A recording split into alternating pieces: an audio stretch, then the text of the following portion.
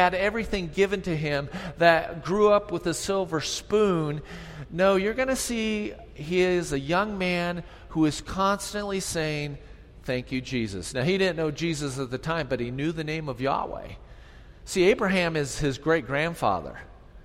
And Joseph has heard the story about how his grandfather Isaac was lifted up to be sacrificed. I mean, what do you do in the Old Testament when there's nothing to do to go to a movie to? You talk about your past, you talk about the stories, and you pass them on. And so let's pull the lens back a little bit about Joseph. So let's get some facts straight. First of all, let's back the story up a little bit more. Jacob, his dad, runs away from his brother that's trying to kill him, and he goes to Uncle Laban's. Do you remember the story? He goes back to Mesopotamia, back that way, and he's running away from his brother who wants to kill him, and he meets his Uncle Laban. And Uncle Laban has this beautiful woman as a daughter. And what's her name? Rachel. She is a knockout.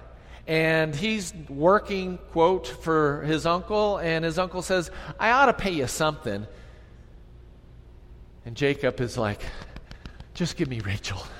Just give me Rachel." And he says, "Okay, you work 7 years for me, and you can have my younger daughter, Rachel." And the text says that the 7 years flew by. He is so in love. He cannot wait for his wedding night. It's not like today. He is kept away from Rachel and is admiring her from afar. And the wedding happens. Big celebration. It's dark. There's a wedding tent. And a woman slips into the wedding tent. And Jacob wakes up in the morning and he goes, "Ah!" Why? Because her older sister Leah was put in the wedding tent. And Jacob cries, "Foul! Foul!" And he goes and he talks to his uncle and he says, "You ripped me off. I worked 7 years for Rachel." And what does Uncle Laban say? "Well, that's just not our custom to marry off the younger daughter before the older daughter. So I got another deal for you. You finish this week of honeymoon with Leah, and then you can have Rachel. So you're going to get 2 honeymoons, one with Leah, then the next with Rachel." Oh, I'm sure that went over real well. But he agreed to it. Now, Leah starts popping out babies. Baby boy, baby boy, baby boy, baby boy. And Rachel is barren. And it's a disgrace. And she feels so bad, she says, "Go sleep with my maid." Do you see how this dysfunction was, several generations back?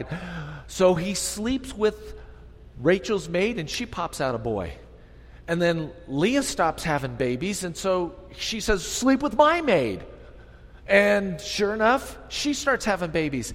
Well, guess what? At the end of 14 years, 7 worked for Leah, 7 worked for Rachel. At the end, catch this, Joseph is born. He's the 11th boy. Now, this is where, Hollywood departs from Scripture. Do you realize that all 11 boys were born within 7 years?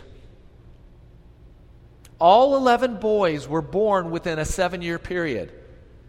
That's pretty amazing. And then it says in Genesis, where after 14 years of service, Jacob wants to go home with his wives and his maids, and he says, the text says in Genesis 30, you don't have to turn there, that's not our text, but it says, after Rachel gave birth to Joseph, Jacob said to Laban, "Send me on my way, so I can go back to my own homeland. Give me my wives and children for whom I have served, and I will be on my way." But Laban says, please stay, and he says, "Okay, but I'm going to start getting a wage. I want some flocks." And then God blesses him in the next 6 years. And so after 20 years of service, Joseph is 6, the oldest boy, or 7, the oldest boy is 14, they go back to the promised land. Now, there's something that happens. Because at age 17, it appears that Joseph has been put in charge of overseeing his brothers. Now, don't misunderstand me. He is the favorite of his dad. He is the favorite of his dad, and that causes a whole bunch of jealousy. But the firstborn is groomed to be the patriarch. He is going to be the patriarch. Not him, Reuben. Reuben was the firstborn of Leah. So are you tracking with me?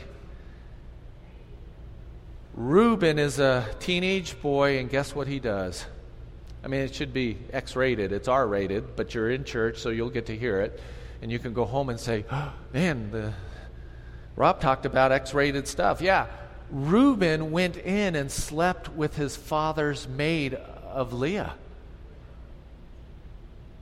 So it says in Chronicles right here. Go to Chronicles. If you have your Bibles, turn to Chronicles. And then you'll start to understand this whole thing about why Joseph is going to get a coat of many colors. Go to Chronicles chapter 5. It's worth turning there. I don't want you to take my word for it. I want you to see it in God's Word. 1 Chronicles chapter 5, and we're going to pick it up at verse 1 and 2. It says, the sons of Reuben, the firstborn of Israel, for he was the firstborn, but look what it says. But because he defiled his father's bed, his birthright was given to the sons of Joseph, the son of Israel, so that he could not be enrolled as the oldest son. And though Judah became strong among his brothers, and a chief came from him, yet the birthright belonged to, what does the Bible say? Joseph. So in God's economy, even though now you have to realize these are all teenage boys. Joseph is 17. He has some other brothers that are 17, 18, 19, 20, 21, 22, 23. They're all young men full of testosterone. And they're all jealous of who? Joseph. Because Joseph is now in charge. He's being groomed as the patriarch. And when he is given this coat of many colors, it's like a suit and tie. You are the administrator. Your brothers are the blue-collar workers. Now, we've all been blue-collar workers or white-collar workers, and we understand that difference. And so that sets up the scene. And even though he is youngest, he has the responsibility of being the patriarch. Now, he's also the favorite son, don't get me wrong. He is favored in that. And Joseph has some pretty vivid dreams, and he goes and tells his brothers, I don't think this was a wise thing to do, but he goes and tells his brothers, hey, guess what? I had a dream from God. One day you're going to bow down in front of me. And they're like, what? I mean, now Jacob sends Joseph out to get a report on his brother. Sounds like an administrator. And they're going near Shechem. He has cause for concern for the boys going to Shechem. Shechem was the place that a few years earlier, when all these teenage boys were there, somebody from Shechem, I know it's an involved story, and I hope you're keeping up and I hope you're staying, but it really plays into what's going on. Some man in the town of Shechem took their sister by force and slept with her. And all the boys went into Shechem and killed all the men. So Jacob has cause for concern that the boys are now back at Shechem. And he tells Joseph, go check on your brothers. So he gets there, and they've moved on. They've moved to Dothan. So he, as a dutiful white-collar worker, goes to Dothan. And the boys, the 10 boys, see him coming. And they said, let's murder him. Let's get rid of this guy. So they capture him. And on second thoughts, they sell him into slavery to some Ishmaelites. By the way, those are their cousins. The Ishmaelites are their cousins. They sell Joseph to their cousins. And the brothers now have to figure out how to tell Dad. And they don't want to lie to Dad. So they take his coat, they rip it, they put blood on it, and then they bring it home and say, Daddy, do you recognize this jacket? Do you recognize this coat? And of course, they're going to allow their dad to come to his own conclusion that Joseph was ripped apart by a wolf or something. So they don't technically lie, but they do. So Now I want you to put yourself in the sandals of Joseph for just a moment. You've been sold into slavery by your brothers. Now here's where I want you to really focus in. He's doing everything right. Joseph is doing everything right. He's obeying his father. He's doing his responsibility. He's being groomed as the patriarch, even though he did not want that position. It was thrust upon him.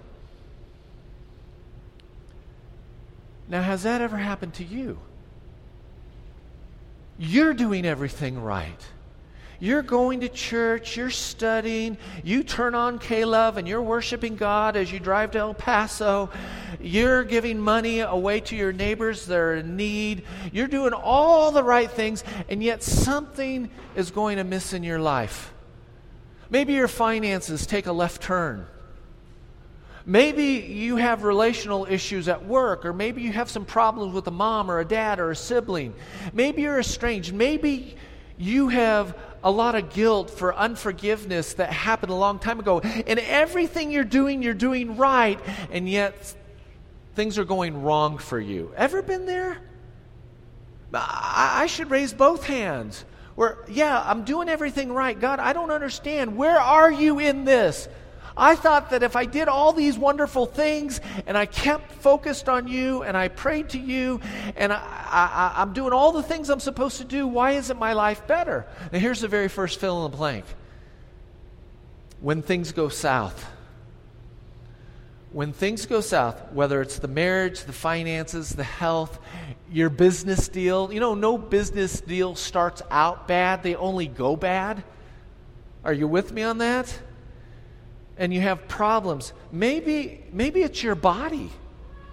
Maybe you have some issues going on. Maybe some things are happening to your mind. My poor mother, she has loved the Lord ever since she was little, and she has Alzheimer's. She can't even remember now. Every week she gets worse. And you just say, what a horrible disease. God, why? And yet, when things go south, here's the next fill in the blank. The blank is this: God is still in control.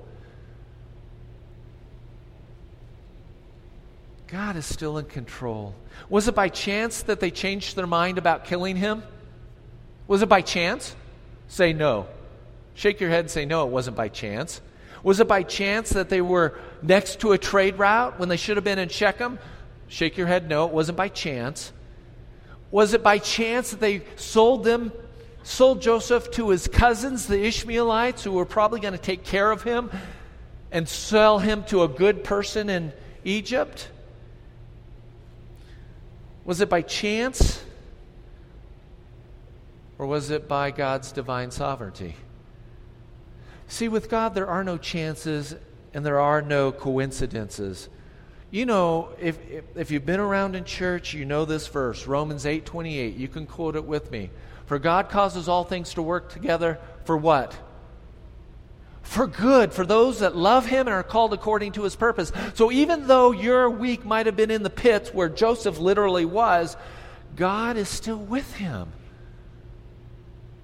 God is still with him. Joseph gets sold to an Egyptian administrator named Potiphar, the captain of the guard, and things are going well, and he proves to be a great help, and Potiphar's promoting him. And it says in Genesis 39, verse 2, the Lord was with Joseph, and he prospered, and he lived in the house of his Egyptian master. And Joseph found favor in the eyes of Potiphar and became his attendant. There's one little word in that little verse out of chapter 39, and it's the word became. Became means there's time involved. See, when Joseph was taken down to Egypt, he didn't know how to speak Egyptian. He had to go and learn how to speak the language. He had to understand the culture. He didn't start out in the house. He probably started out in the field. And sometimes it is through our suffering that God is preparing us for tomorrow. You know, God is always working upstream in your life. He is always preparing you for tomorrow so that you can enter into tomorrow without whining or complaining or understanding all of the picture. You don't have to. You just have to understand Jesus. I don't understand why my daughter is so sick, but you know what? What was it, over a year ago that God just spoke to my heart and said, she's going to be healed. And I've been standing on that promise. And do you know she is better today? Was it instantaneous? No. But my faith in God is about Him and not the process. Are you with me on that? It's in Him. And so He became Potiphar's right-hand man. But there's time involved. And that's where our faith gets to grow. Things are looking up, and that's the next fill in the blank. Things are looking up. And here's the next blank that's just totally blank, and that is the Lord was with Joseph. The Lord was with Joseph. I've shared this, but I need to share it again. Every time in your Old Testament, when you see the word Lord, capital L, capital O, capital R, capital D, that's God's personal name, Yahweh. Do you know in chapter 39, Yahweh appears 8 times? I think this chapter in the Bible is the one chapter where Yahweh's name shows up the most in the entire Bible. God's personal name, and I think it conveys the personal intimacy and the concern that God has for Joseph. And I think Joseph must have been vocal about Yahweh, because it says in the text that Potiphar realized that God was with him. Things are looking up for Joseph. But you know what happens next, right? The third fill in the blank is things are going to go south again. I told you, life's like a roller coaster. One day your health is good, one day it's bad. One day it's good, one day your finances are great. Another day, all your finances are wiped out. Potiphar's wife has the hots for Joseph. She's a cougar. She would have been on New Jersey Housewives or, I don't know, one of those silly shows, right? She's persistent. The text says day after day, engineering opportunities to entice him and to break him. And she catches Joseph once inside the house. She's dismissed everybody else. Come, lie with me. And Joseph says, no way. Not because she's ugly. It says because it's an affront to Yahweh. It's an affront to your master. And how in the world can I even think about doing something like this? God has given me in charge of everything in this house, and no way am I going to. And what does she do? She grabs his robe, his shirt, and what does he do? Pooh! It's the second time a robe's going to get him in trouble. You know, that line has been said for 2,000 years. I just had to get to say it too. Second time a robe got him in trouble, right? Okay. I hope you're with me on that. The second time a robe got him in trouble. Okay. So he flees, robe's in his hands, and Joseph is accused of rape or attempted rape and thrown into prison. It's interesting. It says that Potiphar really got mad, but it doesn't say exactly who he got mad at. It is my personal opinion, just my personal opinion, that he got mad at his wife. I think he knew who he was married to. And he knew that God was with Joseph, and Joseph, that was out of character for Joseph. And so he's disappointed that his best employee or best slave is now thrown in jail. Joseph stayed pure. Now, his unfair circumstances were not used as an excuse for sinful behavior. Maybe Joseph was like this: Lord, get this woman away from me. Get this woman away from me. Day after day, she just comes out and she tries to throw herself at me. Please take her away. And God says, I'm going to answer your prayer. How does he do it? By throwing him in prison. Joseph probably said, that's not the way I wanted you to answer my prayer. God's going to answer our prayers according to his purpose and not necessarily the way we want it. Am I right? If you're taking notes, put an asterisk by the two lines you've already written. God is still in control, and the Lord was with Joseph.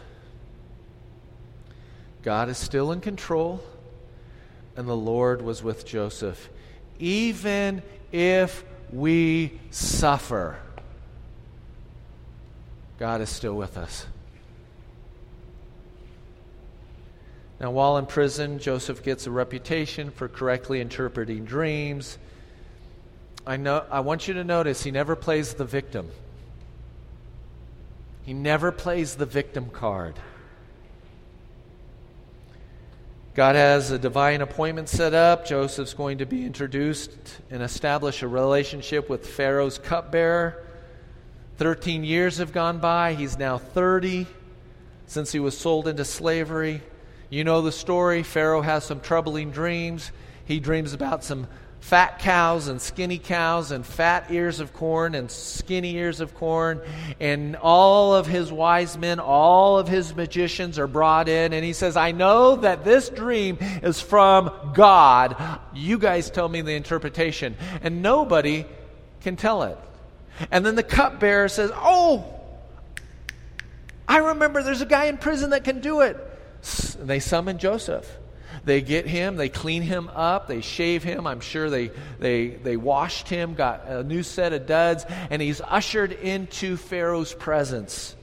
It's Joseph's big chance to right the wrongs, right? Pharaoh says, I've heard it said of you that when you hear a dream, you can interpret it. And you know what the very first words out of Joseph are? No, I can't. What? This is your big chance, Joseph. Why are you saying you can't interpret the dream? And then he follows up and he says, but God can. And so here's the next fill in the blank. Joseph is looking up. This man is exceptional. He's not been living in his own strength, but in the strength of the Lord. He's been keeping his eyes on Yahweh. He answers the Pharaoh, I cannot do it. Big chance, but he gives the Lord the credit. And Joseph interprets Pharaoh's dream and counsels Pharaoh. 7 years of abundance are coming. 7 years of famine are coming. You better take heed because this is going to happen quickly. You better put somebody in charge and gather up all the surplus over the next 7 years. And Pharaoh says, you're the guy. You're the guy. In fact, you're going to be in charge of all of Egypt only under me. Will anybody be higher? You're the top dog besides me. Second in command. He gets a signet ring. He gets a robe, a gold chain, a king's chariot. He even gave him an Egyptian name and an Egyptian wife of good repute. 7 years of plenty came. 7 years of famine came. And Joseph becomes Egypt's savior. Savior of the known world at that time, providing bread to a starving world.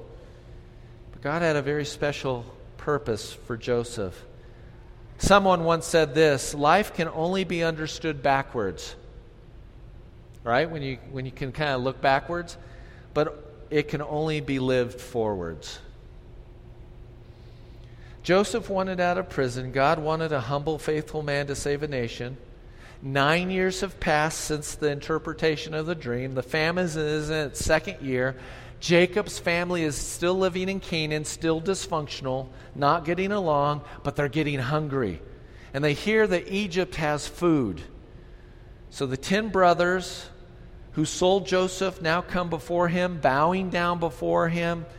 And they do not recognize him because 22 years have passed. 22 years. Time has not healed their guilt or sin. Have your Bibles turned to Genesis 42. Genesis 42. We're going to pick it up at verse 21. 22 years later, and they still have a guilty conscience. Joseph is almost 40 years old. Genesis 42, verse 21 says this, Then they said to one another, In truth, we are guilty concerning our brother, in that we saw the distress of his soul when he begged us and we did not listen. That is why this distress has come upon us. And Reuben, who was the firstborn originally, who had oldest, had the most sense, answered, Did I not tell you not to sin against the boy? But you did not listen.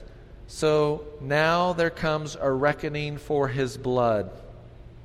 Now, Joseph has forgiven them a long time ago. I want you to realize that forgiveness has no time limit. Forgiveness has no time limit. You can't say, I'll forgive you in 30 years. Deal with it now. And if it's something that's terrible, go to the Lord to have the strength to forgive. And forgiveness means you come to the table. That doesn't mean the relationship's restored. The person has to repent in order for the relationship to be restored. But as far as it is up to you, you need to be forgiving. The relationship might be broken forever. There are estranged families all over this country, aren't there? You might have some estranged people in your life. You're willing to forgive, but the person that did the wrong isn't willing to repent. In fact, they do it again.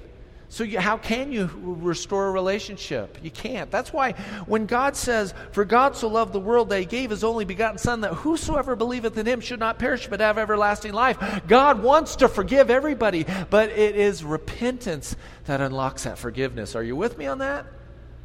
So there are a lot of people out in the world that think they can live any way they want to, and God has to forgive them because they've misunderstood John 3:16. No. This is a relationship that requires a repentant heart. And Joseph isn't being revengeful or vindictive. He's setting up a scenario. He's going to make them bring back their little brother and see if they do the same thing to him that they did to him 22 years ago. So he sets it up that Benjamin is in trouble, he's in prison, and all the 10 boys come back. And what happens? Judah comes and says this, Take me, let Benjamin go. Even though they know he thinks he's guilty of doing something. And take me. And it says, and this is why I know that he does not have a vengeful heart. It says that Joseph starts crying because he understands their heart has been repentant. And now he can have a relationship with them again. And he reveals who he is. He says, I'm Joseph. I'm Joseph. Look at, turn in your Bible to Genesis 45. We'll pick it up at verse 1. Joseph could not control himself before all those stood before him. And he cried, Make everyone go out from me. And no one stayed with him when he made himself known to his brothers, and he wept aloud. You know, when you're plotting a revenge and you get your revenge, you smile, you don't cry. He's brokenhearted and he's crying because he now has the ability to have a relationship with him. And he wept so loudly that the Egyptians heard it and the household of Pharaoh heard it. And Joseph said to his brothers, I am Joseph. Is my father still alive? But his brothers could not answer him, for they were dismayed at his presence. And so Joseph said to his brothers, Come near to me. And they came near. And he said, I'm your brother Joseph, whom you sold into Egypt. And now do not be distressed or even angry with yourselves because you sold me here. For God sent me before you to preserve life. For the famine has been in the land 2 years, and there are 5 years to go. And God sent me before you to preserve for you a remnant on earth and to keep alive for you many survivors. So it was not you who sent me here, but God. He has made me father to Pharaoh and lord of all his house and ruler over all the land of Egypt. Here's the last fill in the blank. Joseph is looking at the big upper story, the big picture. God was working, building, and saving a nation for His own.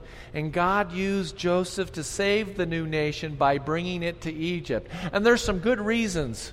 Did you know that they were already starting to intermarry with the Canaanites?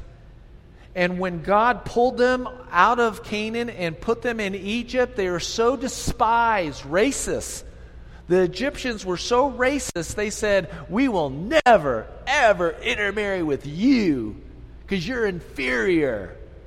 And God used that culture to grow a nation up that never intermarried, like they were already doing in Canaan. See, God had it all worked out. So God brought them to Egypt where the nation would stay pure within its own culture. And over the next 400 years, it's going to grow to be over 1 to 2 million people. Now, Joseph's story is powerful, and we could have used weeks, and I knew I went super, super fast, and I apologize for that. But I want you to get these big kernels of truth out of this. God is in control. Can you say that with me? God is in control. And He is with us. Say that with me. And He is with us. God is in control, and He is with us. He is at work in the details of your life to bring about not only a salvation, but a maturing process.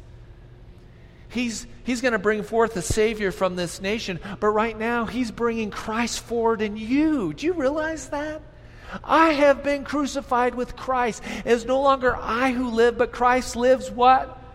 Within me. God is using your everyday struggles. The times when you come home snarky and your spouse says, "You're snarky, get out of it." Well, that's a blessing from the Lord. Or, "No, let's do this or do that." Correct your thinking. Be in the Word. And suddenly, Christ is being formed in you. God is involved in every little detail of your life.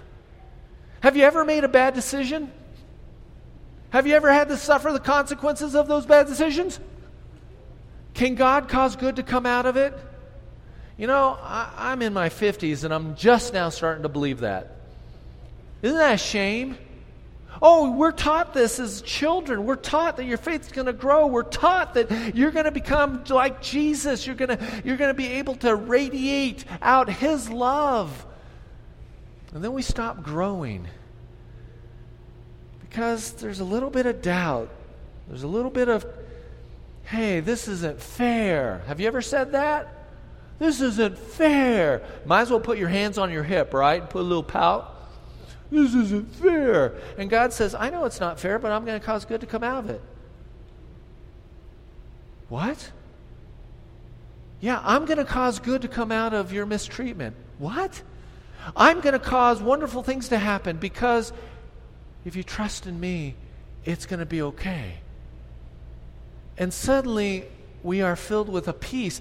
Joseph had peace in the dungeon. Joseph had peace in the pit. And Joseph had peace when he was the high command of the Pharaoh. No matter what his circumstances were, he had peace that surpassed understanding. God is at work in the details of our life. And what we see on the surface is not the whole story. And what you see on the surface of your life is not the whole story. God is with you, and He is with you through thick or thin. God causes all things to work together, and the last nugget was this: when you do everything right, but everything is going wrong, it's going to be okay. Sometimes we need somebody to come alongside us, don't we? And when they whisper, "You know what? It's going to be okay." That's the voice of the Lord being sent through a friend or a counselor or whoever. And God is going to tell you, it's going to be okay. You're in the dungeon now, but it's going to be okay. You're in a hospital bed now, it's going to be okay. Your finances are so bad you don't have money to eat this week, it's going to be okay. if he allowed his son to suffer, he allows his adopted children to suffer. And it's going to be okay. Let me pray.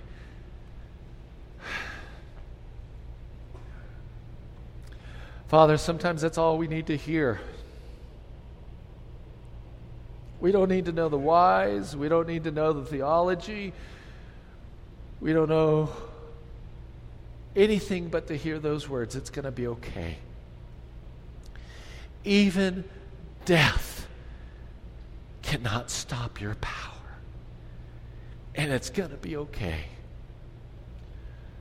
Whether our world explodes tomorrow, whether the North Koreans throw a nuclear bomb on Japan, whether our economy destroys itself, whether we turn inward and become so corrupt that we begin to beat our neighbors, somehow it's going to be okay. And we cling to that promise. Forgive us when it takes us so long to have our faith grow to that point of trust where the peace can finally come. Give us your peace, Lord, because it's going to be okay. In the name of Jesus we pray. Amen.